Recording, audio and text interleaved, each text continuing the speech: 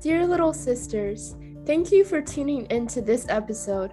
We're really excited to share the stories of our guests with you. We hope that after each episode, you come out a little bit more inspired and can dream just a little bit bigger. So listen, reflect, and refocus. We truly hope you enjoy this insightful conversation. Thanks for listening. Dear little sisters, we're very excited to introduce you to Ms. Jan Loughran, who we'll be chatting with today. Ms. Loughran is a Petty graduate, class of 1977, who is currently the sophomore class dean and English teacher at the Petty School. Thank you so much for coming on to our podcast today, Ms. Loughran. We're so excited to have you. Well, thank you for inviting me. I'm excited to join you. So can you please tell us a little bit about your journey to get to where you are today? All right, so I think my journey is really a long one that has related to Petty. I first started at the Petty School in 1973, 2 years after Petty went coeducational. And an unknown story is that I actually really wanted to go in the 8th grade because they had an 8th grade at that time. But there were only going to be 2 girls in the 8th grade, so my father said no. So I didn't go until the 9th grade. But when I got to Petty, I would say that there were probably 25% of the population were girls. And so every class was maybe 8 boys, 4 girls, something like that, or 9 boys and 3 girls, depending on the class. So pretty quickly you got used to being in a class where there was mostly boys. But I do have to say that as a swimmer, which was part of the reason I went to Petty, I was used to coeducational teams, and so I felt more comfortable maybe than some girls who really hadn't had that experience. But I think the thing that was interesting about going to Petty at that time was the school was really looking for things for the girls to do. They wanted to know what we were interested in. Interestingly, the program they planned for the girls was actually cheerleading, which is kind of a funny thing in New Jersey because not too many places actually have cheerleading. I don't know. At the time, there were very few schools that actually were doing cheerleading, but it was co-ed. But I think the idea of it was you didn't need very many girls to be part of a cheerleading squad that already had some boys. So they wanted us to be kind of present, visible.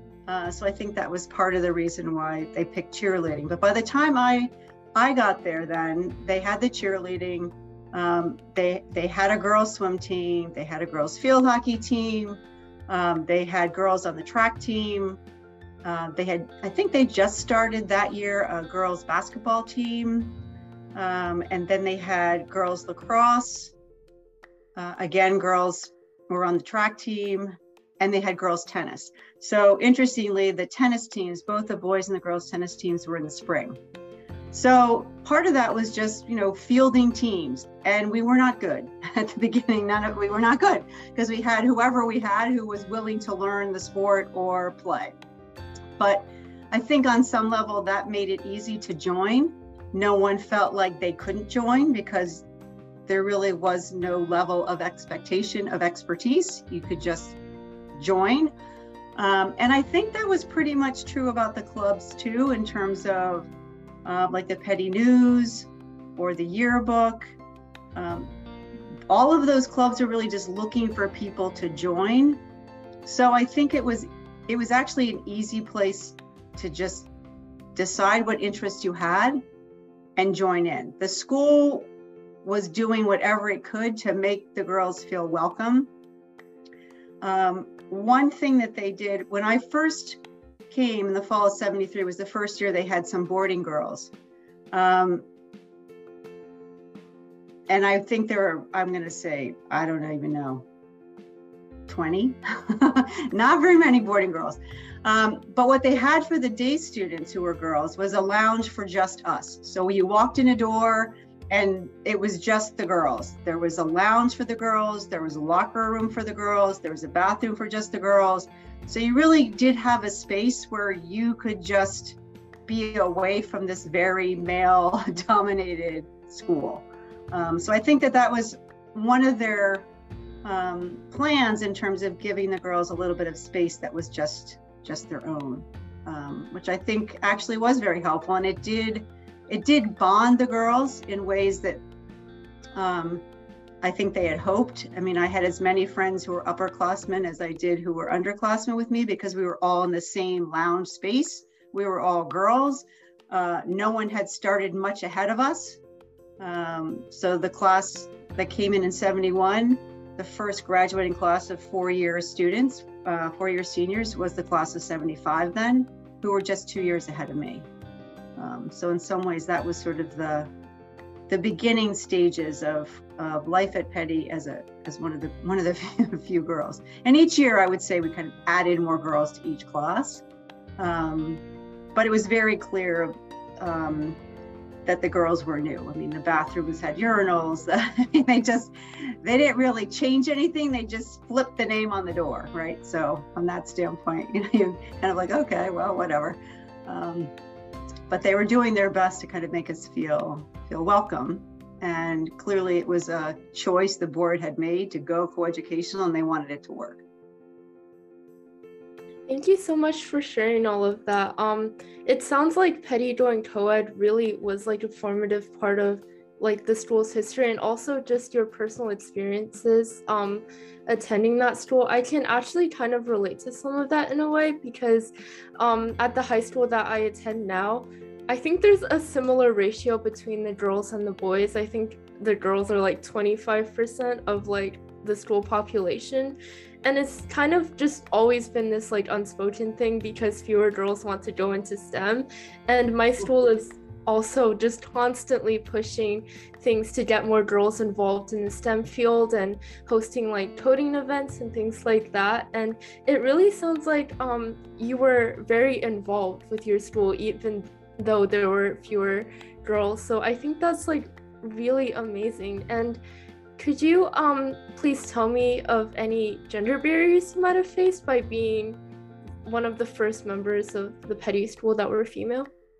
I think there were a couple places in terms of just sport facilities. I think in terms of classroom facilities, in the classroom was pretty, I always felt comfortable in a classroom, right? You walk in a classroom, there's desks for everybody. There wasn't really a sense of there being any kind of division. The one story that really comes to mind is the school used to have tennis court lines where the basketball court is. It was kind of a multi-purpose space. And so in the spring, if it rained, obviously it wasn't basketball season, so the tennis players would have, I think there were just 3 courts, whatever. And I just remember very distinctly a friend of mine who was a little bit more forward about this kind of thing than I was at the time. She was a little bit older. Positioned herself on the tennis court, and we were beginning to practice before our coach or the boys' coach came. And the boys were like, well, what are you doing here? We're supposed to be playing. And I'm like, yeah, well, we have a match tomorrow. And they're like, well, we have the courts today. And then, of course, the tennis coach who was, the boys' tennis coach, who was a Petty teacher, unlike our coach, who was an outside coach, who was a terrific tennis player, but probably didn't have the same clout, maybe. We didn't win that battle. The boys tennis coach came in and said, oh, we have these courts, these boys need to practice, you're going to have to, I don't know, I don't even know what he said, but we kind of decided that we weren't going to fight that day. But I think that's one of the things that stood out. I don't think that would happen today. I think that those things are scheduled so that maybe one team would play early and one team would play late, but both teams would get to play. But I think it was something they hadn't anticipated, right? So in the moment, they had given the courts to the boys without looking at the schedule to see that we had a match the next day, and they did not. Now, the flip side of that is that we were not probably that competitive in terms of, playing against other schools, whether we're going to be. So I don't know if that came into play at that point or not, but I still felt like it was wrong. Like, we had the match, we should have had the opportunity to have access to the courts that day. So I think living a few of those experiences make you realize that you're going to have to know the facts, and you're going to have to be able to articulate that we have a match tomorrow, right? And I'm not sure, I think we said it, but the courts were already assigned and whatever. The schedule was already made. So part of it, I think one of the things was my takeaway from that is you may have to be a little bit more aware of what's happening around you that's not fair, gather your facts, and then go in, right? So that you're a little bit more proactive rather than reactive. This was kind of reactive. Thank you so much for sharing. That definitely makes sense what you were saying. So going in with preparation and understanding of what's going on around you can help you advocate for yourself and your needs. And I think that that's a great takeaway for everyone, that if you go in prepared, nothing can stop you because you'll have the facts and you'll have the preparation to support what you need done. Yeah, I think it's the piece that's most important is when there is some imbalance or an injustice or really just a missed opportunity on whoever's scheduling or a mistake. You just need to be aware. What do the other teams have? What access do they have to facilities? And then you just go in and say, here's our schedule. Can we have the courts if it rains? Can we have the courts the day before a match? We both have a match. Can we split the time? Can we have 2 courts for 1 hour and 1 court for whatever it is? But I think if you just go, it's not fair, that doesn't even get you anywhere because you don't have the facts. I think, having the facts is really, the key to advocating in an appropriate manner, to be perfectly frank about that. So I think that's really a great example of advocating for something that you believe in. I know you talked about how it was kind of your friend who took the initiative with that. Kind of following up to that, do you have any advice on how girls can advocate for themselves to make sure they get what they need?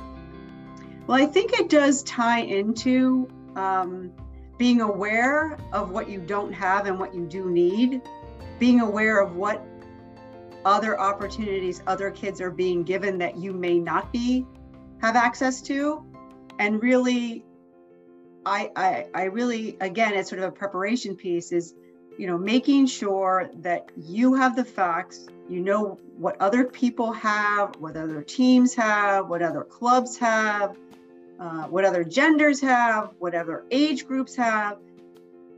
Line it up, have the facts, and then advocate for yourself. And I think the way to practice is you start with things that are smaller, lower stake.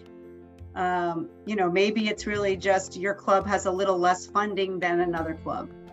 Going in and saying, we'd like to run a bake sale to raise more money, or we would like to have pizza one night of our club meetings, and just start with something small, and start with someone who's likely to support you.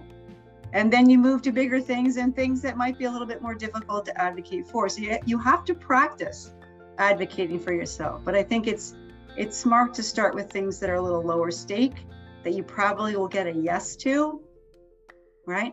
And then you're more likely to ask for the things that you need when things are a little bit more important, a little bit more contentious, if you've had practice and some success at getting what you want when it's lower stakes, right?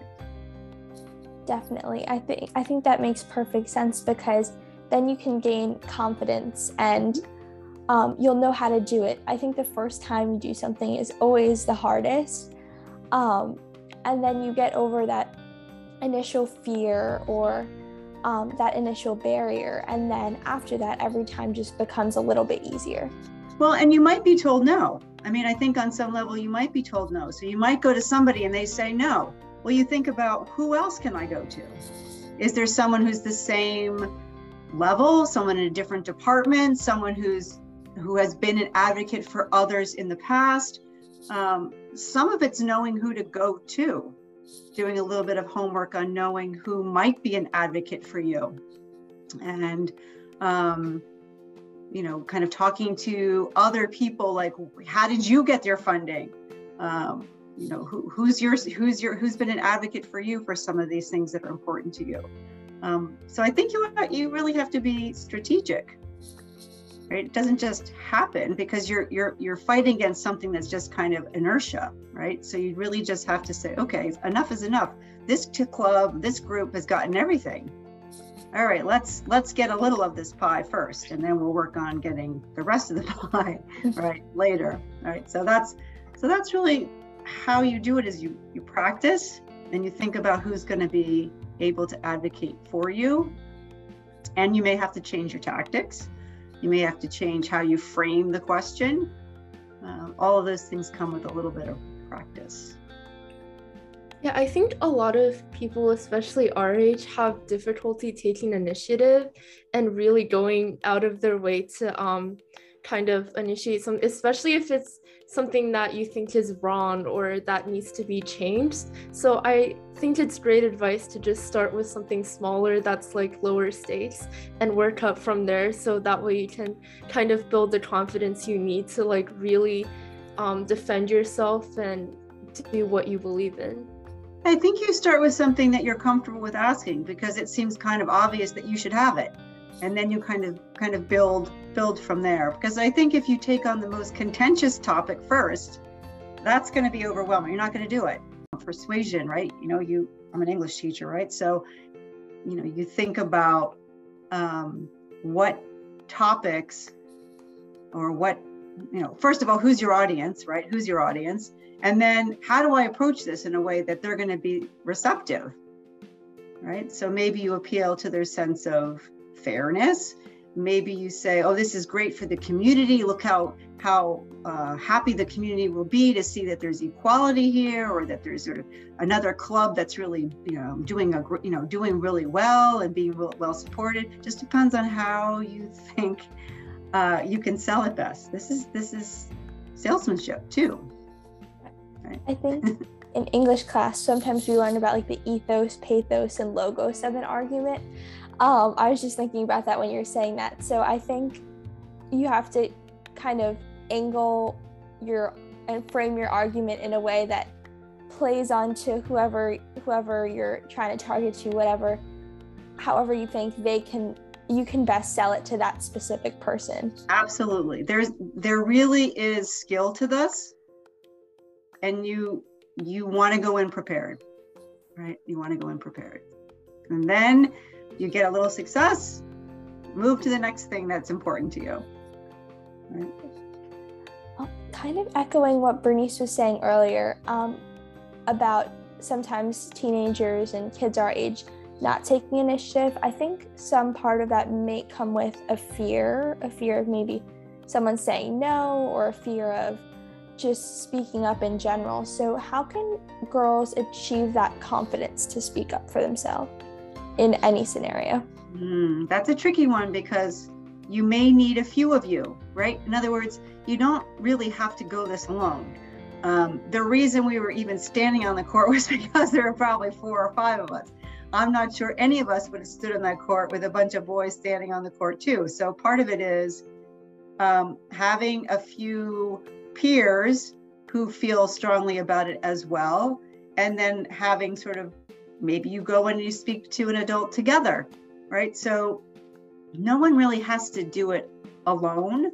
And I think especially as a teenager, but it's really true in the rest of your life too, if you have another person who agrees with you, that gives you confidence. You have a few more people who agree with you, that gives you confidence. There still may be someone who's the spokesperson, right? But having each other is going to give you a little bit of confidence too, right? And everybody knows someone who's a little bit more willing to be the spokesperson, but they probably need the people around them too. But some people are just more comfortable doing the talking. But if you've mapped it all out, you've written it all down, you've got your note cards, it's really like a presentation almost, right? You're prepared for it. You have your note cards. You don't forget the points you wanted to make just because they're asking hard questions. And that's how you build confidence in life, right? So you start with some things that you're presenting at your school or at a club or community center or something like that. that skill travels with you when you have a job and you want a promotion and you want more responsibility. You know, how to articulate those desires and needs by supporting kind of what you've actually done to deserve them. But it starts early. I can't start at 40 asking for what you need. You start as a teenager in groups with the people that you think will be supportive first. And then you go to the people who may not be supportive. Definitely. I love what you were saying about going up together, because I think a lot of people have had the experience of even asking a hard question to a teacher. They ask their friends, oh, can you come up with me just to ask, so I'll feel more comfortable. I think almost everyone's had that experience. Yes, and I think it's something that we continue to do. It's not just something that adolescents do. It's really something young adults do. At some point you're in a room with one other person, but you've practiced by the time you get there. Generally speaking, you've practiced a little bit. Like sometimes even I can just give an example as the dean. Sometimes the kids come in and they're afraid because they have the dean in front of them. I'm just a person. As a judge once told me, I put my pants on one leg at a time, just like you do. So the idea is it's just a person, but sometimes bringing the advisor is more comfortable, right? Because then you have your person with you. So whenever you would prefer to have a buddy, you bring a buddy. Definitely. And I think it's all baby steps for you to reach the final destination or the big. It's like anything else. Practice, preparation, and practice. Yeah, I definitely agree with Lena. I've definitely had experiences like that in the past as well. Just even going up to a teacher sometimes, I feel like when you recognize something like that, you always think that you're alone. And when you kind of bring your friends together and you talk about an issue and you realize that you're not alone in facing it, it's really empowering, and it really gives you the strength to want to change the issue. And I think even with the podcast, Lena and I connected because I think neither of us wanted to do this alone. And we I think that right. I don't think at 15 or 16 I would have done it alone. Not a chance. I think at least from my perspective, I'm a lot more comfortable knowing that Lena's here. And I think even that, like, there's power in just working together and being in a group in that type of setting. Yeah, so I think that's really the advice to your peers is if you have an interest in particular topics or there's something that needs to change, you get a group together, you talk about it, you figure out how you're going to present this and who you're going to present it to and how you're going to shape kind of your argument so that it's persuasive, logical, rational, and then you're hopeful that you get some of what you asked for. Maybe you get all of it the first time, maybe you get pieces of it. But it's the process, begin the process of getting this group together, talking about things. You may learn something or think of something that maybe two of you hadn't thought of. Maybe the third point is really the thing that's going to make it even more acceptable or persuasive for the person that you're speaking to. So it's always a good idea to talk to a few other people who seem to have the same ideas or at least concerns and then present. So yeah, I think that's probably the most important part of learning how to advocate for yourself is learning how to advocate as a group first, and then you'll be developing the same skills that you'll need to advocate for yourself going forward. I think that's great advice. And our last question kind of ties into that, and it's, what is one piece of advice that you would give to your younger self? One piece of advice. I think that it really would be to try to take the emotional piece out of it, like feel whatever you feel, but rather than responding in the moment, it's probably better to take that thing that's bothering you and do a little homework, do a little preparation, and then advocate for yourself. I think in the moment, sometimes either we just don't say anything, or we respond angrily in a way that's not going to get us anywhere. So I think part of it, I think my advice to my younger self would be, don't take it so personally. Recognize that it's something that can be fixed and should be fixed. It probably wasn't personal that the girls tennis team didn't have the courts that day, but rather kind of understand what happened, find out what you need to know about the situation, and then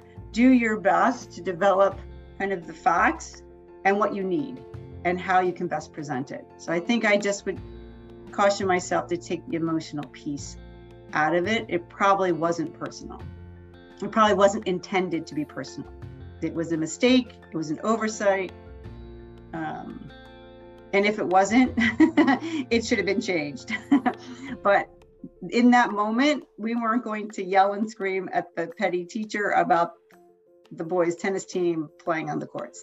That was not going to get us anywhere.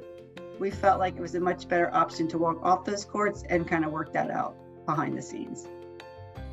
Definitely. I think in the moment, sometimes we have all these big feelings and we get super sometimes in our heads, but I think just taking a step back and reflecting on what happened and how best to proceed with this situation can be way more effective than screaming at the boys' tennis coach or not saying anything at all. But neither one really works, right? So saying nothing doesn't get you anywhere, and yelling doesn't get you anywhere.